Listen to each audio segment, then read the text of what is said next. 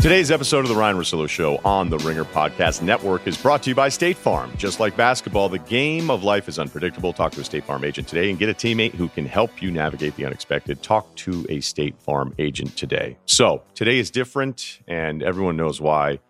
The tragic death of Kobe Bryant on Sunday. And normally this is always the Chris Long, Ryen Russillo Show. And we put together this idea of doing some kind of just off-topic things. It just didn't feel right today. And we're going to go ahead and just do a straightforward Super Bowl podcast that's going to come out on Wednesday. I'm headed down to Miami late Tuesday night. I get in really, really late, like Wednesday morning almost. So I'll be there for a few days doing some of the Ringer stuff, and that's the plan. And we'll have one more podcast. We'll have 3 this week scheduled for the Ryen Russillo Show. Today's game plan, Mike Tirico, who called Kobe's final game, is going to join us, and ESPN's re-airing that final game at 9 Eastern.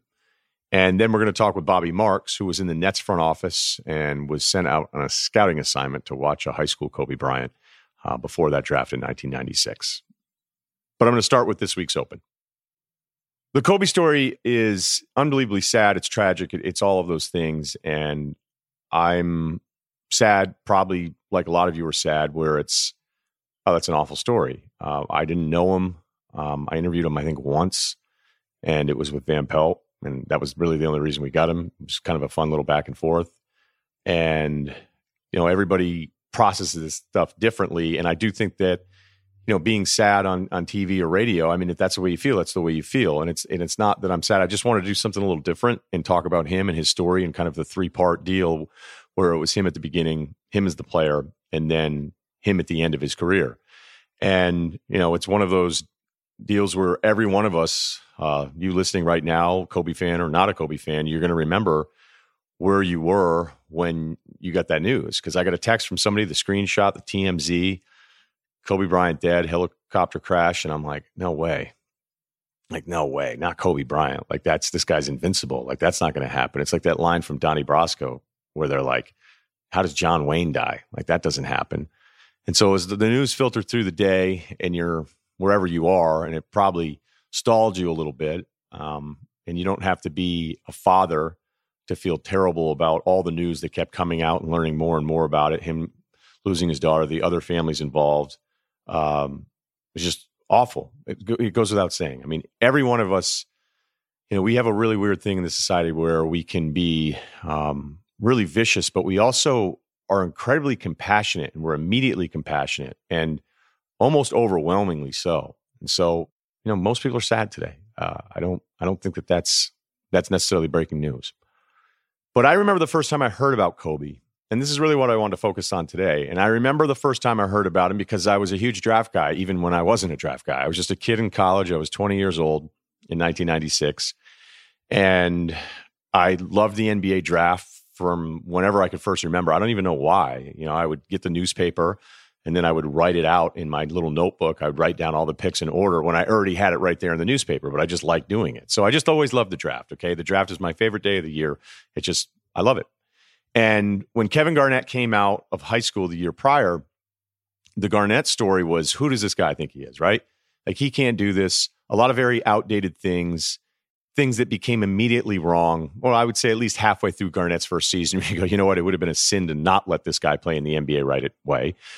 He was the first high school guy to do the jump in a long time. There had been a handful of others that had done it. If you go back to the pre-NBA, ABA merger, basically the reason the NBA changed their early withdrawal rules or their early entry into the draft rules is because the ABA was just going to go ahead and do it. And in the NBA, before they lightened up the rules, the NBA had a thing where you actually had to apply for a financial hardship waiver to be able to leave college early, to even do it. And if you think of it that way, you're like, well, that's ridiculous. Like, hey, we're broke. Well, how broke are you? Prove how broke you are to be able to come into the NBA. And then, you know, it's always a lesson in life. Like in the 70s, you may have been, if you were, you know, where you're at now, consciously, you may have just thought, well, okay, that makes sense because that's just the way it was always done. And so when Garnett made this jump, it was, who's this guy I think he is? And then when Kobe did it, it was entirely different. And information didn't just move slow in 1996. It didn't move. It was incomplete. And all I knew about Kobe was what I read the first time I had heard about him. And that was really leading up to the draft. And it's like, wait a minute, a perimeter player a 6'6", 6'5" guy. And yeah, I know his dad played in the pros for 8 years, but this guy's going to go into the NBA draft. Like, it's one thing when bigs do it. It's one thing when it's Moses Malone and Kevin Garnett. But Kobe Bryant? Like, come on. Who's this guy? Doing his high school gym announcement with the sunglasses on. He's going to the prom with Brandy. Boys to Men show up to the high school announcement. ESPN, Washington Post, New York Times are all there. And because it was new and because it was something we hadn't accepted, even though Garnett had done it the year before, because Kobe was a perimeter player doing it, none of us thought it would work. It just wasn't right. And that's off of none of us being able to watch any of his games, because even though the internet technically existed, it wasn't like you were downloading any Second Spectrum or Synergy videos of Kobe. Like, it was all word of mouth and it was all reading different things. So I was going back last night and then again this morning, going back and reading all of this stuff. And when Kobe first came back to the States, middle of 8th grade for him, and then he enrolls in Lower Merion High School, PA. So he's back. He's the youngest of three. His father, as you know, Jelly Bean Bryant, All-American at LaSalle, played in the pros, then went to Italy and played for like another 8 years. So Kobe comes back, fluent Italian, and then he enrolls in school. And I was going back and reading some of the preview stuff from the Inquirer going all the way back to Kobe's freshman year. And it said in the preview, the Central League, Lower Merion's best player, a guy named Gary Kelly, was offset by the arrival of a talented young prospect. And here's the actual quote. Kelly is playing at a junior college, again, this is Gary Kelly, in Maryland, but the Aces appear to have come up with another blossoming marquee player in Kobe Bryant, son of Joe Jelly Bean Bryant, the former LaSalle All-American. It talked about his range and his passion for the game, and then he scored 18 a game as a freshman on the varsity. His sophomore year, he's 22-10. His junior season, he led the Aces to its first Central League championship in 20 years. He had 42 points in the game. They lost in the state tournament, though. His senior year, he averaged 31 points, 12 boards, 7 assists, 4 blocks, 4 steals a game, and then won the state Class 4A title as a senior. But then it was, wait a minute, I might go pro.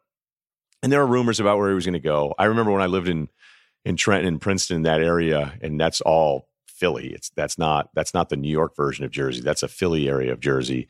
And Kobe was a legend, 6 years later. That was 2002. And there were guys there like, oh no, he was going to go to LaSalle. And I was just like, I don't think he was going to go to LaSalle, man.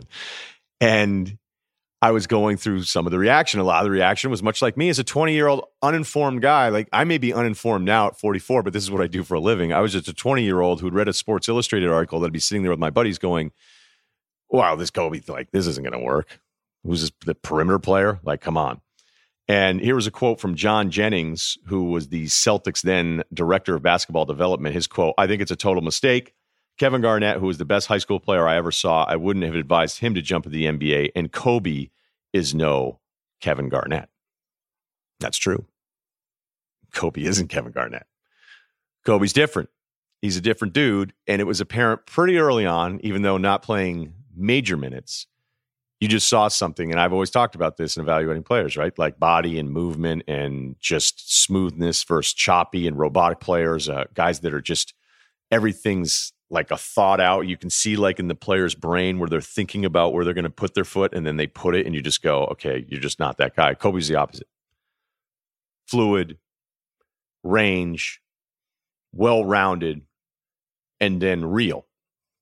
And when Kobe said, by the way, the quote was taking my talents to the NBA, little shout out or precursor to LeBron's decision in Miami. Iverson, who was in that 96 draft, and apparently Kobe would work out. John Lucas would have him work out. Lucas was working for the Sixers at the time. And Lucas, I guess, said, and I don't know if this is retroactive or not, he was like, I would have taken Kobe number one. There's no way any Philly fans at that time would have been happy if they had taken a kid, even their own guy out of a PA high school, number one instead of Allen Iverson. But this is also part of it because it got into, well, Kobe doesn't need the money. He likes school. He's a good student. Why wouldn't he go to school for a little bit? And it's like, no, I'm going to go to the NBA. And what we didn't realize at that time with Kobe was like, no, this is the preview to who this guy is going to be for 20 years in the league. He's not going to be somebody that you can tell what to do. And he's probably going to prove you wrong every time you tell him he can't do something. And in 96, when Iverson did a 10-year, $50 million deal with Reebok, which has since changed over a bunch of different times, Kobe did a 6-year deal that was worth up to $48 million with Adidas. And we all remember those early Kobe Adidas. And then, of course, he went over to Nike later on. And I thought as I was looking up the Kobe Iverson stuff, I thought there was actually more of a correlation between the two than maybe you would think on the surface. And that is, if you think of Iverson, Iverson is revered not because of his game. And I think statistically, Iverson, if you look back and historically, it doesn't hold up as well. And that's not entirely fair either. Iverson was just different. He was tough. He was real. He was from the streets. He wasn't corporate. He wasn't going to conform to the way you needed to conform. His marketability was his anti-marketability, right? But he was, as the kids say, a real one.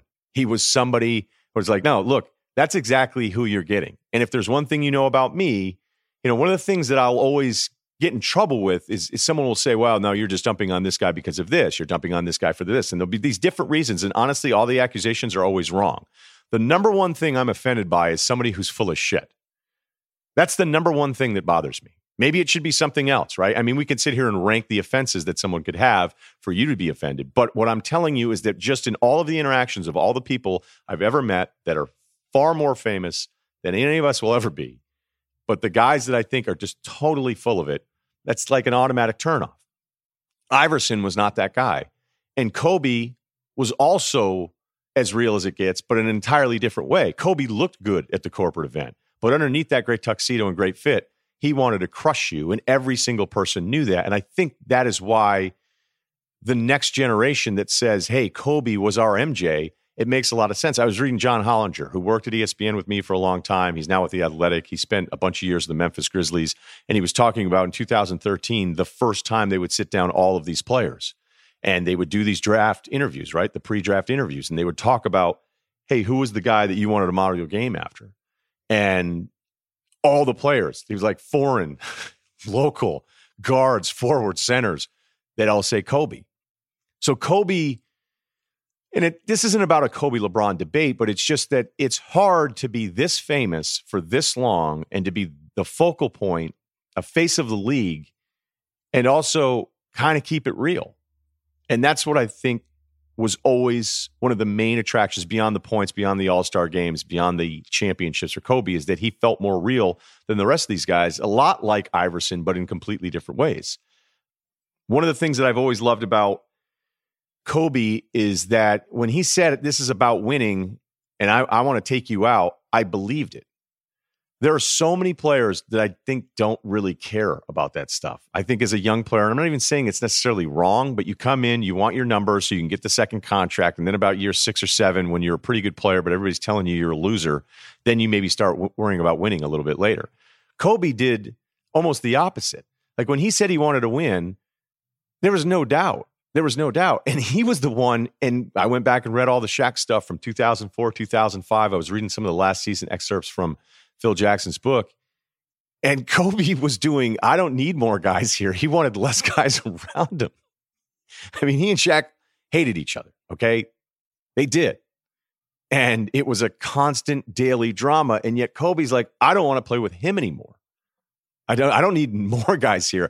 I don't want to play with him. And he still thought he was going to be able to win without him. And look, once the rosters came around, he ended up winning 2 more rings. For all the young players that say, oh, I'm about working out, I'm about this, I want to do it the right way, I want to do it all these different ways, I would imagine almost none of them, well, I shouldn't say none, a majority of them don't even understand what it takes to be the guy that Kobe was. And one of my favorite Kobe stories was from that Phil Jackson book. And this is weird because I was prepping for this and I was sitting outside a restaurant because I was early. I had a dinner in Venice last night and people were just bummed out, walking around Los Angeles, which makes sense. But I'm sitting there and I'm reading these book excerpts, and something that I've always thought about, and I have mentioned this a few times before, is like Phil was so frustrated with Kobe. He was so frustrated with him. And he's like, look, you have to understand that your physical exertion, your work ethic, your 10 is make-believe to everybody else on this team. Like they believe they're going at level 10 and you look at them as they're going at level 7. And that's actually what makes you special. So instead of walking around here frustrated every day that nobody else wants this as much as you do, understand that part of your greatness is that you have that 10. Like your 10 is this unobtainable thing to everybody else. So once you accept that your 10 is not theirs, that your 10 doesn't exist in their world, you might be a little easier to deal with. And I thought it was really smart from Phil, but it's also so revealing about Kobe. And it kind of gets back to draft night. The kid gets picked. Hey, I'm about winning championships. I'm going to work hard. I'm going to post stuff on IG. I'm going to get my right fit coming through the tunnel and all this different stuff. And look, it's not like Kobe didn't like being famous. And it's almost impossible to think of him anywhere other than Los Angeles. The same way it seems like it'd be impossible for Magic to not be a Laker, Bird to not be a Celtic, hell, Jeter to not be a Yankee. Kobe had to be a Laker.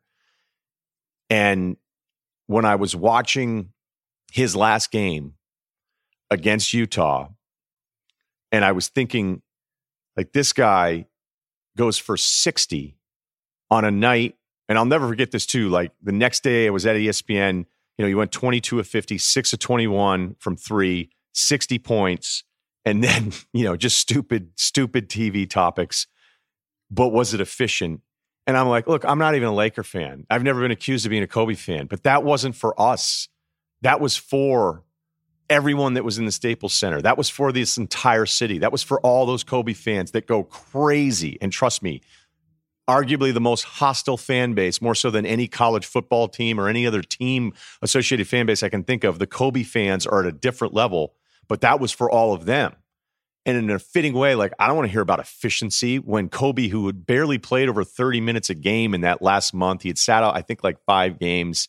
And when they were down 1 to Utah and the shot that made it 97-96, so it's his 57th and 58th point, Kobe gets a high screen, goes off to his right side, and then hits a long 2. Like, there was a screen to the left. He brought it back to the right, hits a long 2 to hit the go-ahead bucket, 58 points. Shaq has a look on his face when you go back and watch that game. And I encourage you to go back and check it out. Tirico and Hubie were on the call.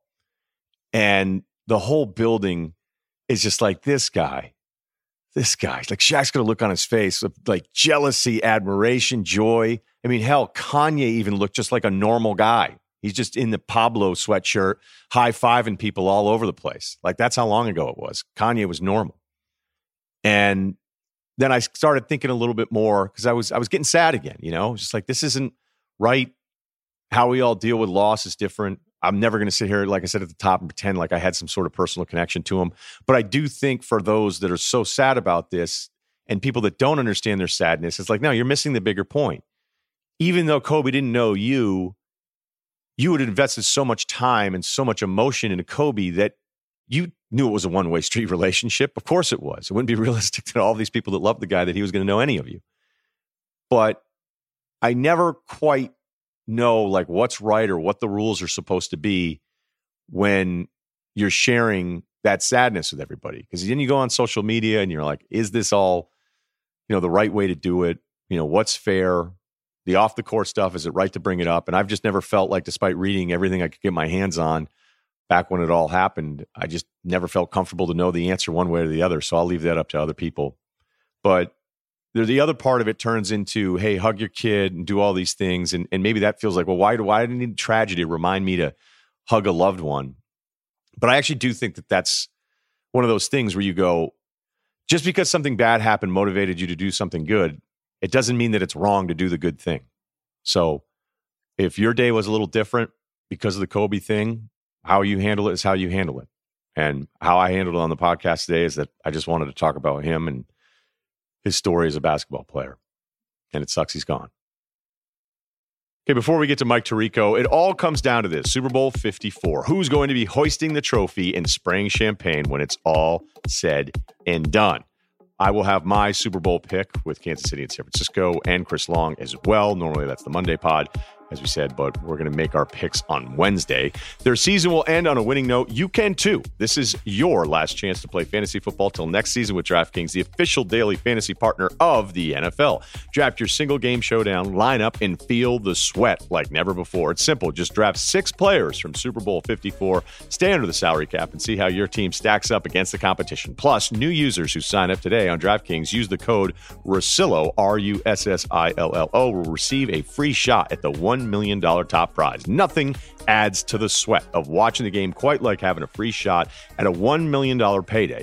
Get in on Super Bowl 54 action by downloading the DraftKings app now and enter the code Russillo during signup. For a limited time, all new users will get a free shot at $1 million with your first deposit. That's code Russillo and get a free shot at $1 million with your first deposit only at DraftKings. Minimum $5 deposit required. Eligibility restrictions apply. See DraftKings.com for details. Mike Tirico, NBC Sports. Mike, as I said at the top, I went back and watched that game from April 2016, Kobe's last game. You and Hubie on the call. It was just one of those moments where, like, it was just so perfect. And watching it again, and give me your sense that, it's the end here. He hadn't played as much, and then he goes for 40 minutes, takes all these shots. Like, give me the sense of what you thought was going to happen that night in the building, because he got off to a really slow start too. Yeah. And I'm like, it can't go out like this, even though I never grew up a Lakers fan. Exactly. So let me do a couple things. I'm going to go back here in a minute, but first, just to be honest with folks, as it got mentioned a few times that obviously the news hits on Sunday, and you're just kind of stunned. And then, just given what the job is for me at the moment, I get called by NBC News, and I end up contributing to their coverage as the afternoon goes on, and then the evening and the next morning.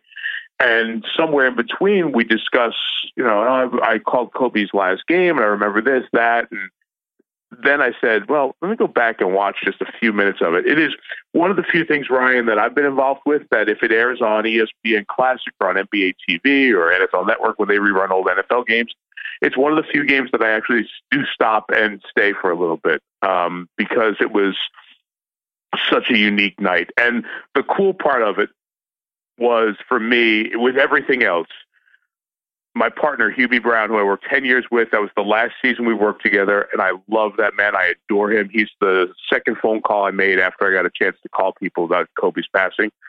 Hubie's enthusiasm as the game goes on is so real, and it's so natural, and I just, it is the coolest thing. Here's a guy in his early 80s at that point, who's a Hall of Famer, who's seen everything, and he is just into every shot. It's just it's just precious. It really, really, really was for me.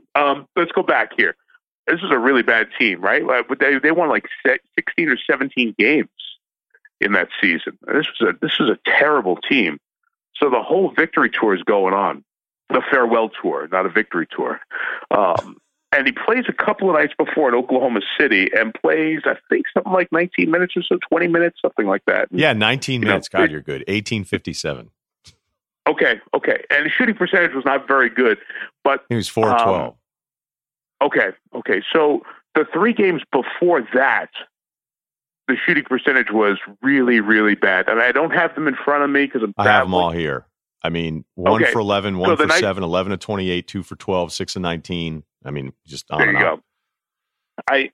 I looked last night. I keep this stack of plastic boxes with my charts in them from games. And I don't think I go back in there but once a year. And I don't know why I keep stacking them, but I do. And I've got games that go back to when I was in college that I called in 1987 and 88. Wow. Just ridiculous, right? And, at some point, I'll throw them out or my kids are going to be like, my dad was a pack rat. What am I doing? So last night I went digging for the Kobe one. And, Ryan, it's the only game that I kept the game program. I found this glittery game program that the Lakers put out that night that is just awesome. And I have inside of it, I opened it up. It has the final box score unmarked. It has my chart from the game, our notes from the pregame conversation with Kobe, the script for the tease and the re-tease in the game, which I never keep those things, and my press credential, all in the middle of this thing. I looked at it last night, Sunday night, at like 1 a.m. as I was packing for a road trip. Like, are you kidding me? Wow. I kept all this stuff, so I just kind of opened it up and just looked at some of the notes that we took. And I looked at one of the notes, and it had like Kobe shooting the prior 3 games before that Oklahoma City game. That was 12 for 50, somewhere in that neighborhood. So I give you all that context, and thank goodness for a podcast, I can just babble here. I give you all that context to say there is not one fiber of anyone, except probably for Kobe, that thought that he could go for 40, 30 points or 40 or 50, let alone go for 60 when we walked in that building. So there was no chance that it was going to be that kind of night. Not at all. As it was happening, and I remember, I'm in West Hartford, I'm in the basement, and I was just like, no way. Like he's can't. And he'd had a decent night against Houston 2 games prior, but they had played Utah and lost by 48 a couple weeks prior to that. What was it like in the building? Because again, the whole point of that is, sure. I remember, I went to Yaz Day, and it didn't matter what he did. I got to be in the stands at the end of 1983. What was the building like? Yeah. So you've been to Staples a lot, and you've been to Staples for big moments and big nights. And I was lucky enough to do some finals there as a host of the TV broadcast and the radio stuff. And Staples just has like a different vibe. The lights are going back and forth out front. There's a big banner. And as I thumbed back through my phone looking for the picture that I knew was there of me, Hubie Brown, Lisa Salters, who was our reporter that night, awesome reporter, and Kobe, because we did a pregame meeting with him as opposed to like that normal head coach meeting. We got Kobe for like 15 minutes, which was so cool. There were some other pictures I found, and one of them was this huge banner. And when we were doing Laker games, we were staying right down there at LA Live, so you walk to the building. It's a block walk. And on the walk to the building, I stopped and took a picture of the outside, and it's just this big wrap around the side of Staples that just said, "Thank you, Kobe." And it was that kind of night. Everybody was coming to see it for the final time. And, maybe it was good that they were bad because, you knew it was the end. It wasn't going to be, this is going to end at the end of a playoff series where you've got to take care of the other team for moving on in the series. And it'll, be, they're trying hard. Can they get Kobe? And it was just, you knew you were there for one thing and one thing only. And Byron Scott was the coach, so you knew he would orchestrate it properly because he had a players and an LA sense of the moment and how to let it play out. Also that night, Ryan, which people forget, might forget, you don't, that was Golden State going for 73 too.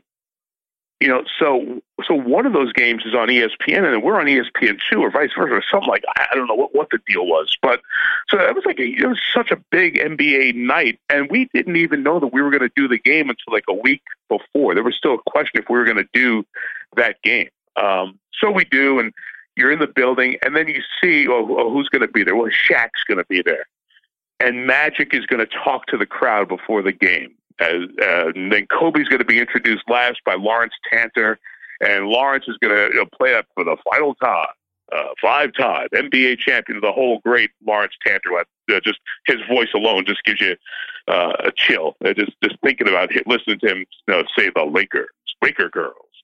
So you got all this going on. Obviously, Nicholson's there, Denzel is there, and Snoop is there, and it's just, there are people everywhere you look. It was like big names were B-level folks, and it felt like a finals game, except there was like a 17-18 win team coming out in the Laker uniform. So it had all the feel of a special LA sporting event, and the way the Lakers do special and the way Kobe did special, it had that energy to it. And you hit it right on the head, from the basement in West Hartford to sitting in the best seat in the building in midcourt and Staples. Like Kobe opens, 0 for 4, 1 for 5, whatever it was. It was like, oh man, this is gonna kind of be a clunker. We'll just reminisce and celebrate the great moments, and it'll be a good time. And then he hits one, and then he hits another, and there's a high volume of shots going up. And I don't know at what point, but there's a point towards the second quarter, you're like, oh, okay, this could be a fun night if he's got enough gas in the tank. Never did you even start thinking at that point it was going to be insane. Of all the guys, and you've gotten to talk to basically all of them at this point, what stood out the most about sit-downs with a guy like Kobe? I'm going to start with something that's a little out of the pattern of the answers that have been given in the last day or so. And I'm going to start with his intelligence. Whenever I get asked by people, okay, who are the guys you like to interview the most? And I say, this is really going to be a boring answer to you, but it was Kobe and Peyton Manning and Tom Brady in the sports I was covering. And like, why? Like, because they're really freaking smart.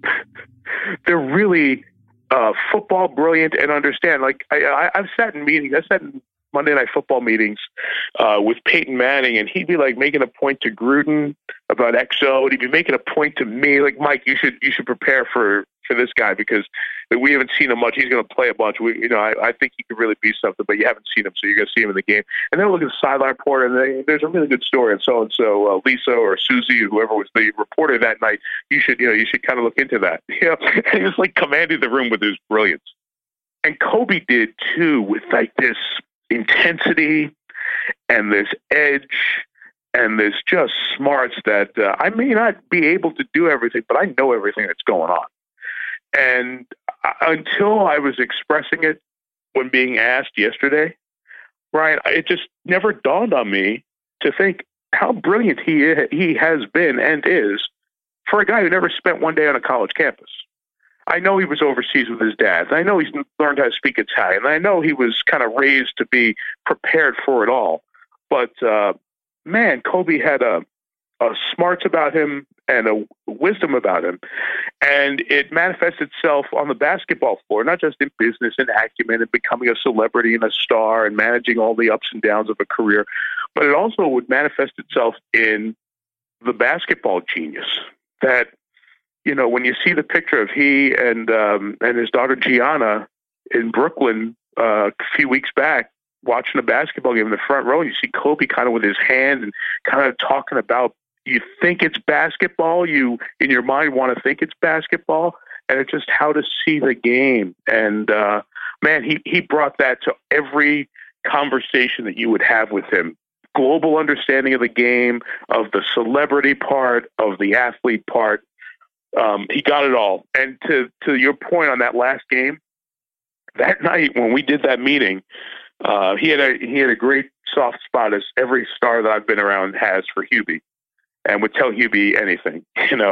When we were talking to him, he didn't think he was going to play a heck of a lot. No, I hope I got 8-10 minutes, whatever it's going to be, per half, and can kind of go out the right way. In no way did we walk out of that Lakers side room next to the dressing room after meeting with Kobe and for the life of me think he was going to take 30 shots, let alone take 50 shots in the game. Not for 1 second did we ever think that. And, I made a point at the top because I remember going into work the next day, and it was, people are programming their shows, and you go, okay, 60 points, but should he have taken 50 shots? And I go, for all the stuff we do in this business, okay, for all of the stuff that we do, and I get it, okay, I get what we're all trying to do here. But if there's ever a day to just pass on that being a segment, like, right, today's the day, okay? And that wasn't, like, to be on a debate desk, to be a guy who has a microphone in front of his face the morning after he goes for 60 in that setup, and to say, like, well, yeah, but, it's classic Kobe, couldn't pass and all this stuff. And you just go, that wasn't for us. That was for everyone in that building. It was for all of these fans. It's for the Kobe fans that are different than even Lakers fans at times. Like, that was for them. That was for Kobe. That was a celebration of him. Who cares? They, like you said, they won 17 games that year.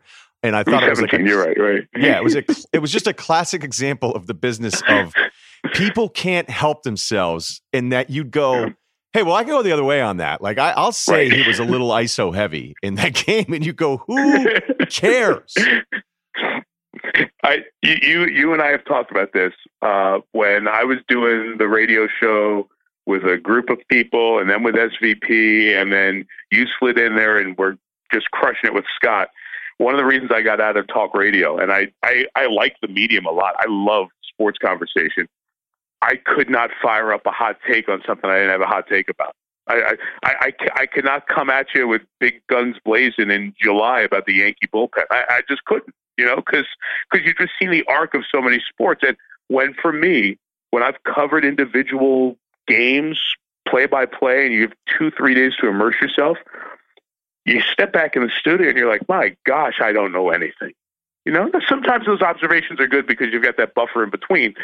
This is one of those that, like, okay, you can look at the shot number. That has been a historic place to lean with Kobe. But when I was looking back at my chart from the night, I laughed at some of the other guys who were on that team. D'Angelo Russell and Jordan Clarkson were starting. Hibbert started. The bench was priceless. You could have held me at penalty of freedom and asked me to say Ryan Kelly. Did Ryan Kelly play in Kobe's last game, or did someone named Ryan Kelly deliver me room service that morning? And I could not have answered the question. I couldn't. No chance. No chance. Not that Ryan Kelly, like another guy named Ryan Kelly who may have been serving room service somewhere in LA. I would not have remembered that. So, and this was part of Kobe's thinking over his career. Is it better that I take a shot, a contested shot, or that I pass it to that guy and he takes the shot? Sometimes that was his flaw. Sometimes that was his blessing. That night, it was a blessing for all of us. Like he said one year, he goes, I almost won the damn MVP with Smush Parker and Kwame Brown. What was I supposed to do? Pass it to Kwame Brown? So, hey, I really appreciate this. And I would urge anybody, go back to YouTube, watch this broadcast. There's a long version. There's a short version. And if you're missing Kobe today, which I'm sure a lot of you are, it maybe, I'm not going to say put a smile on your face, but maybe help you process it all a little bit more. So, can I add one thing about the game, Ryan? Absolutely. Absolutely, please. That is my favorite part of the game. So Kobe hits a jumper from the right elbow off a screen to put the Lakers up. Ken Dennis was our director that night. He and Ed Fibashoff were a producer and director that Hubie and I worked with. They were awesome. Awesome that night. Great. Like the camera cuts are just next level great. Okay. So then Kobe gets fouled. He comes to the line. He's eventually going to go out a couple of possessions later. He hits the first one for 59. He's at the line the second time. And you've got to watch on the free throw line, closest to Kobe, back to the camera, is Gordon Hayward. Gordon Hayward steps into the lane as Kobe's about to shoot that last free throw for 60, in case he missed it, to give him another shot for 60. That, to me, was like the most unique example I could give to people of the fraternity of the NBA and the reverence for greatness in the NBA is at a different level than any of the other sports that we watch or cover. It was like Gordon Hayward, his team losing in this game. They blew a lead, blah, blah, blah, blah. He had the complete wherewithal at 59 to just put a foot in the lane and look over at the ref just in case Kobe missed it, to make sure he got another shot at 60. That is just one of those things that nobody ever remembers, that very few people see. But every time I see Gordon Hayward, I think of that. I'm like, you know what, dude? You get it. You get it. You get it at a level that other people don't. And I'm a fan of yours for life for that. That's why you're unbelievable, because you needed to add that. And, you know, I knew as soon as you say, hey, can I add one more thing? I'd never heard that story. And that's going to make the rounds now. That'll make the rounds because of this podcast and you telling it. And I'm sure somebody's going to ask Hayward about it. So I hope so. I've never talked to Gordon about it. I've never been around him to ask that. But you watch. You go. I've seen it. My eyes are drawn to that every single time. That's Mike Tirico, and I just got word here that ESPN is going to be airing your broadcast of Kobe's last game with Hubie. That's going to be 6 Pacific, 9 Eastern for those that get this podcast. So Kobe's last game, and Mike was on the call. Mike, you're a friend. I always appreciate your time, and I can't wait to catch up with you soon. All right, thank you. Same here. Can't wait to share a meal. Nobody happier that you're crushing it than me. You're one of the best. Talk to you soon, buddy. Okay, we're going to check in with Bobby Marks here in a second. Bank United, though, wants to go for more. They want you to go for more by entering for a chance to win $54,000 if a team goes for and completes a 2-point conversion during the big game on February 2nd. All you have to do is follow at Bank United on Twitter and tweet at Bank United your answer to what you would do with $54,000 using the hashtag #GoForMore54. Everyone has a chance to win. The more tweets you send, the more chances you have of winning. And if a team completes a 2-point conversion, you could win. Again, follow Bank United on Twitter and tweet at Bank United your answer to what you would do with $54,000 using the code hashtag #GoForMore54. There is only one prize, so many may enter, but only one will win. Must be at least 18 years of age to enter. For official rules, visit www.goformore.com. That's go for more and the number 54.com. Bank United, NA member, FDIC, neither Twitter nor the NFL entities have offered, administered, endorsed, or sponsored this sweepstakes in any way. Bobby Marks, long time in the front office now with ESPN, who is a guy that you go to, like, what does this trade mean? What does the cap mean? And he knows this stuff really well. And he joins us now. So, Bobby, let's start with, because you had a thread this morning on Twitter talking about going to scout Kobe for the first time and the uniqueness of it, which is kind of where I started the whole story. And like, this is a perimeter guy. But real quick, how did you get this start? How are you a year out of college and now all of a sudden they're sending you down to scout Kobe Bryant for the Nets? Yeah, I think what people forget, Ryan, is that in the 90s, the staffs of basketball operations are not 50 deep right now, right? I mean, we had a secretary, we had a head coach, we had 2 assistant coaches, and we had 3 scouts. That's it. And for me, I was 22, a year out, just had done my internship and working for the legend Willis Reed, who was the GM at the time. And we didn't really even know much about Kobe. We paid a subscription to a scouting service, and we kept on seeing this name pop up as for high school kids. And I remember it was like March, and I said to Willis, I said, "Hey, there's this kid in Pennsylvania. We should go look at it," because we were having a terrible year. I think we had the 7th or 8th, pick in the draft. And he said, "All right, fine. It costs you $100." I jumped on Amtrak and took the train down 30th Street and jumped in a taxi, and I think they were at Drexel or LaSalle. I'm not sure what college were, but you walked in there and there was like 8,000 people in this gym, high school tournament. And you just saw this kid there. He wasn't even a kid. I mean, he was 17, but I mean, he was a man amongst boys. A lot of these 19-year-olds that are coming in, the Terrence Fergusons of the world who are high school, but maybe played a year overseas, they're these skinny kids. He was not the typical high school skinny kid, and you could just tell right there. I mean, you could tell right there that he was going to be special, and he certainly lived up to that expectation. So that year, you're watching him, and I just, again, this is, as I talked at the top, I'm just a college kid who's obsessed with the NBA, and my first instinct was even, okay, well, Kevin Garnett did it, but who's Kobe? Like, who's this guy? He's a guard? Like, give me a break. Was Willis Reed perhaps like, okay, you can go check him out, and then you want to come back and talk about how special this guy is? And I still kind of wonder, like, your scouting eye isn't fully developed. Was it kind of the same thing in NBA front offices where even though it was so in front of you, there's still just hesitation because it hadn't been done? Oh, yeah. I mean, and you also have to remember, like, I played college football, right? I mean, I didn't have a basketball degree like all these other guys. And for me to go into Willis's office, and we didn't even have a scouting database, right? Everything we did was on like a cardboard piece of paper with like lines, and we kept it in a file based on alphabetical order. And, like, who am I to say, like, who this Kobe Bryant guy to a Hall of Fame guy like Willis Reed? But I remember, and it wasn't like we had, like this day and age, we have cell phones and social media. It's like you took your notes and you went into his office the next morning and you basically just had a conversation with him about Kobe. And, the unfortunate part was that, Willis wasn't there. Well, he was still part of the organization, but, you have to remember that John Calipari came on aboard in May of '96, and that was Cal's draft. And you're right. I mean, you had Garnett before, but this was kind of the first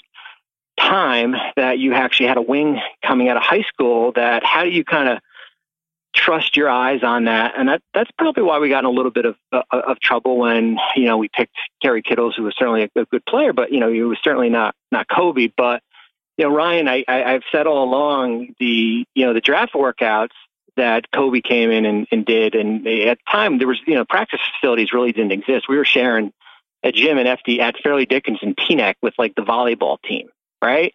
So you were basically carving out gym time, and we brought Kobe in 3 times. And I said in my tweet, like, I think it was illegal. I don't think you were allowed to do that. But we just had a fascination with him, especially Cal. This is a guy coming out of UMass, had just gone to a Final Four. He could relate to him because this was the type of kid he recruited. And we brought him in, and he was just like, wow, right? The wow factor. What was it? What was it? Just let me get more on that. Like, what was it that you saw him like just beating up on people bigger than him, or like, what was it? What I saw was, what you can't do this now, is that I saw him pick apart guys who were in the NBA. Like, it was like, like another day at the office. And back then, you were allowed to have your own players on your roster worked out against draft prospects as long as they were in the league, I think 3 years or less of service. We had Ed O'Bannon, right? Remember Ed O'Bannon, college player of the year at UCLA, and Khalid Reeves, who, played at Arizona, good young shooting guard. They were the workout. We had another draft prospect in there. I'm not sure who it was, but it was basically a 2-on-2 workout. And Kobe took them apart. I mean, literally took them apart. A shot making, the ability to get to the rim, defense, to be able to kind of lock Ed up. And we did that 2 out of 3 times. I think the third time by then, Arn Tellem, who was Asian, was like, whoa, wait a minute. If you're bringing him a third time, he's just going to go against air. And we were fine with that. But just the ability to kind of put him in a gym with these grown men, these 21, 22. And Ed, I think, was in college 4 years, he'd come off a national championship. But he was so effortless as far as how he kind of conducted himself. And you don't see that with many he was still 17 at the time when he got drafted. Yeah, that's the thing. I mean, I think I looked it up as I was going through all this stuff. Second youngest player to ever enter the NBA by the time he did it. That draft, Iverson goes 1, Camby goes 2. I was reading John Lucas quotes, who had worked out Kobe because he was with Philly at the time, but then I think ended up not being with Philly by the time they drafted. So I hope I'm not getting that wrong, because I was sifting through all these archives, and Lucas was saying, well, I would have taken him number 1. I don't know if he said that after the fact. I don't know if he was saying it during the fact. Sharif Abdul-Rahim goes 3. Stephon Marbury goes 4. And remember, Marbury going after just a 1 year at Georgia Tech, like that was kind of like, who's this? Like, what is he doing? Like just 1 year later. Ray Allen goes 5th. Twan goes 6th. Lorenzen Wright goes 7th. Kerry Kittles to you guys at 8. So you sound like you were sold. I imagine it was hard for you to convince anybody with your background, being so new, being a year out of college. Like, cool, you went to that high school showcase and he was awesome. It sounds like you were sold. As you've told the story, you've told it the same. So I don't think this is any revisionist history for everybody that's so cynical, including me at times. So what was the problem? Had you heard there was any chance he was going to go in front of you? Was this all rigged ahead of time, that if he was going to go, it was only going to happen in LA? Because I know agents played, especially back then, a massive role influencing teams to basically do stuff they didn't even want to do because they were just afraid to cross these guys. Well, I mean, before I get to that, a real quick funny story, though, is that would be back then I was doing so many other things besides picking up guys. I mean, I think I was doing about 20 different things, and I was also doing the travel. And I remember booking Kobe's travel to go back to LA and putting him in a middle seat and coach. And I got my introduction to Agent 101 by Arn Tellem. Basically, this was their prodigy, their gold child. This is not how you handle guys when you travel. So from then I learned, hey, never put a draft prospect in middle seat or in coach. It was always first class from there. But the process, Ryan, was that Cal was staying at the Radisson Inn off of Route 3 in Seahawks. When he got hired, he was there for about a month. He was bunkered up. There was a suite on the top level, and that's basically where he conducted business. And if you remember, the draft that year was at the Meadowlands. So everything was in our backyard. And the night before the draft, and you're right, I didn't. I saw him. I had my own opinion, but who am I? I'm a 22-year-old kid out of college, 1 year out of college. We got Cal Perry. We've got John Nash, who'd been around the league forever down in Washington. We had a lot of veterans on our group. Dave Babcock, who's been around the league, was there. And Cal and John Nash, and they'll probably disagree with each other on what happened, but they met with Kobe's parents and Arn Tellem, and it was, mandated that we are not to draft Kobe. Basically, let's see if New Jersey will call their bluff as far as he will not report there. He will go to Italy. He will play overseas. And, for a guy who is 34 years old, and John Calipari, an NBA job, this is not the pick you are going to whiff on. And we wound up going the safe bet with which was Kerry Kittles, as I said, had a nice career. And but the funny thing was that it wasn't like, the team after us picked him. I mean, he still had to get to, I think, where did he go? 13 to Charlotte. Yeah, and it was then wound up Samaki getting traded Walker. for Vlade. Yeah, Dampier, Yeah, Todd so it wasn't Fuller, just I mean, us. Vitale. Yeah, we got scared by, and Arntelm, who's now in Detroit, and eventually Rob Plinka wound up having Kobe full time. But we got basically scared by Arn as far as the demands there that, hey, this could be a big screw up if we draft him and then we never see Kobe Bryant, where maybe we could have had the safe pick in Kerry Kittles, and that was the decision that we made. And anybody that's going, you guys are ridiculous. Like, you have to remember what it was like to think in 1996. I mean, Kobe out of high school in the 2000s goes higher because people were more conditioned to it. This was not normal. And him going 13, it was like, oh, okay. And yet, the Lakers still gave up a nice asset at the time to go ahead and grab this pick. And if you want to go back and read any of the stuff, like, there's plenty of people, because it was new, that had a hard time with it. Did you hear that other teams are being told the same thing, or did you think that was a very specific anti-New Jersey thing? No, I think it was more anti-New Jersey. I think if he was picked by Philly at 1, I don't think it would have been an issue there, but it was really targeted at us. And the funny thing too, Ryan, is that, you're talking about how, this was such a unique situation. The following year, we brought in Tracy McGrady for his workout. There was a year with Keith Van Horn, Tim Duncan, that draft class there. And McGrady was good, but he wasn't Kobe good. And Tracy's in the Hall of Fame, right? Tracy had a hell of a career. But yeah, and I also workout, heard he wasn't Kobe Bryant. Yeah, I mean, the workouts are one thing. I heard Tracy's interviews back then were some of the least impressive of any NBA draft prospect ever, and not because of he lack also of. Played with. I think he had a bad hamstring too. I don't know if that was legit. I don't think he wanted a piece of New Jersey either. So, but yeah, you could just tell the difference between those two players. Because I would hear Patino stories about T-Mac after the fact, where, like, after Tracy was like really clear he was going to be special, he was like, whatever, he was losing his mind all the time because he just wouldn't talk. He wouldn't talk, and it wasn't because it was only shyness. It was only shyness. It wasn't any other personality trait. Before we let you go here, I know Hollinger had written about it a little bit, and it's just worth repeating about what Kobe meant to a generation that's younger than us. Like, we're close in age, and we think of the 80s, but then we think of MJ being not just the basketball player, but like the cultural impact. And I don't know that anybody's ever going to surpass what MJ did, but Kobe is probably that next guy. Iverson in a different way. But how many times were you reminded, or any stories that you have about, like, what other players thought of Kobe, considering his standing in the game and just how special he was? Well, I mean, I think I go back to the 01-02 year when we played them in the finals. And, we had a nice team, but you could just tell that he brought the fear in this group before we even got to game 1. That a team that was led by, Jason Kidd and Kenyon Martin and Richard Jefferson, that we had no chance. And I think, I don't know if they'll ever admit it, but I think they maybe now, based on the, on the legacy of Kobe Bryant. And, it's a shame because this young generation out there now that, my son is 13 and 10, it's basically, it's going back and watching old film on him and, learning from him, from me, and just how great he was. You remember watching Jordan back in the 90s, and every time he shot the ball, you thought it was going in or at the end of the game. And I think you could say the same about Kobe. Thanks for sharing those stories today, Bobby. I really appreciate it. I know today was busy, but you have some of these great stories, and you were there at the very beginning. So thanks as always. I'll talk to you soon. Thanks, Ryan. I appreciate it.